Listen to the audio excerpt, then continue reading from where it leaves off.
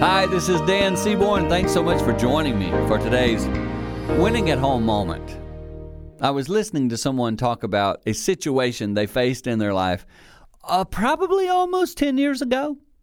Maybe you've encountered this same deal where you're talking with someone and all of a sudden they relive something that happened to them as something negative, something harmful, and they relive it like it happened yesterday. And part of me, as I was listening, just wanted to say, you really need to get over it, because holding on to something that happened to you 10 years ago isn't going to help you moving forward.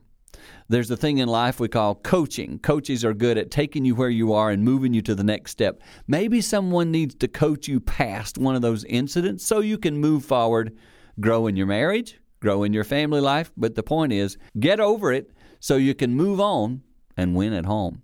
For more tips like this, all you need to do is hit our website, winningathome.com.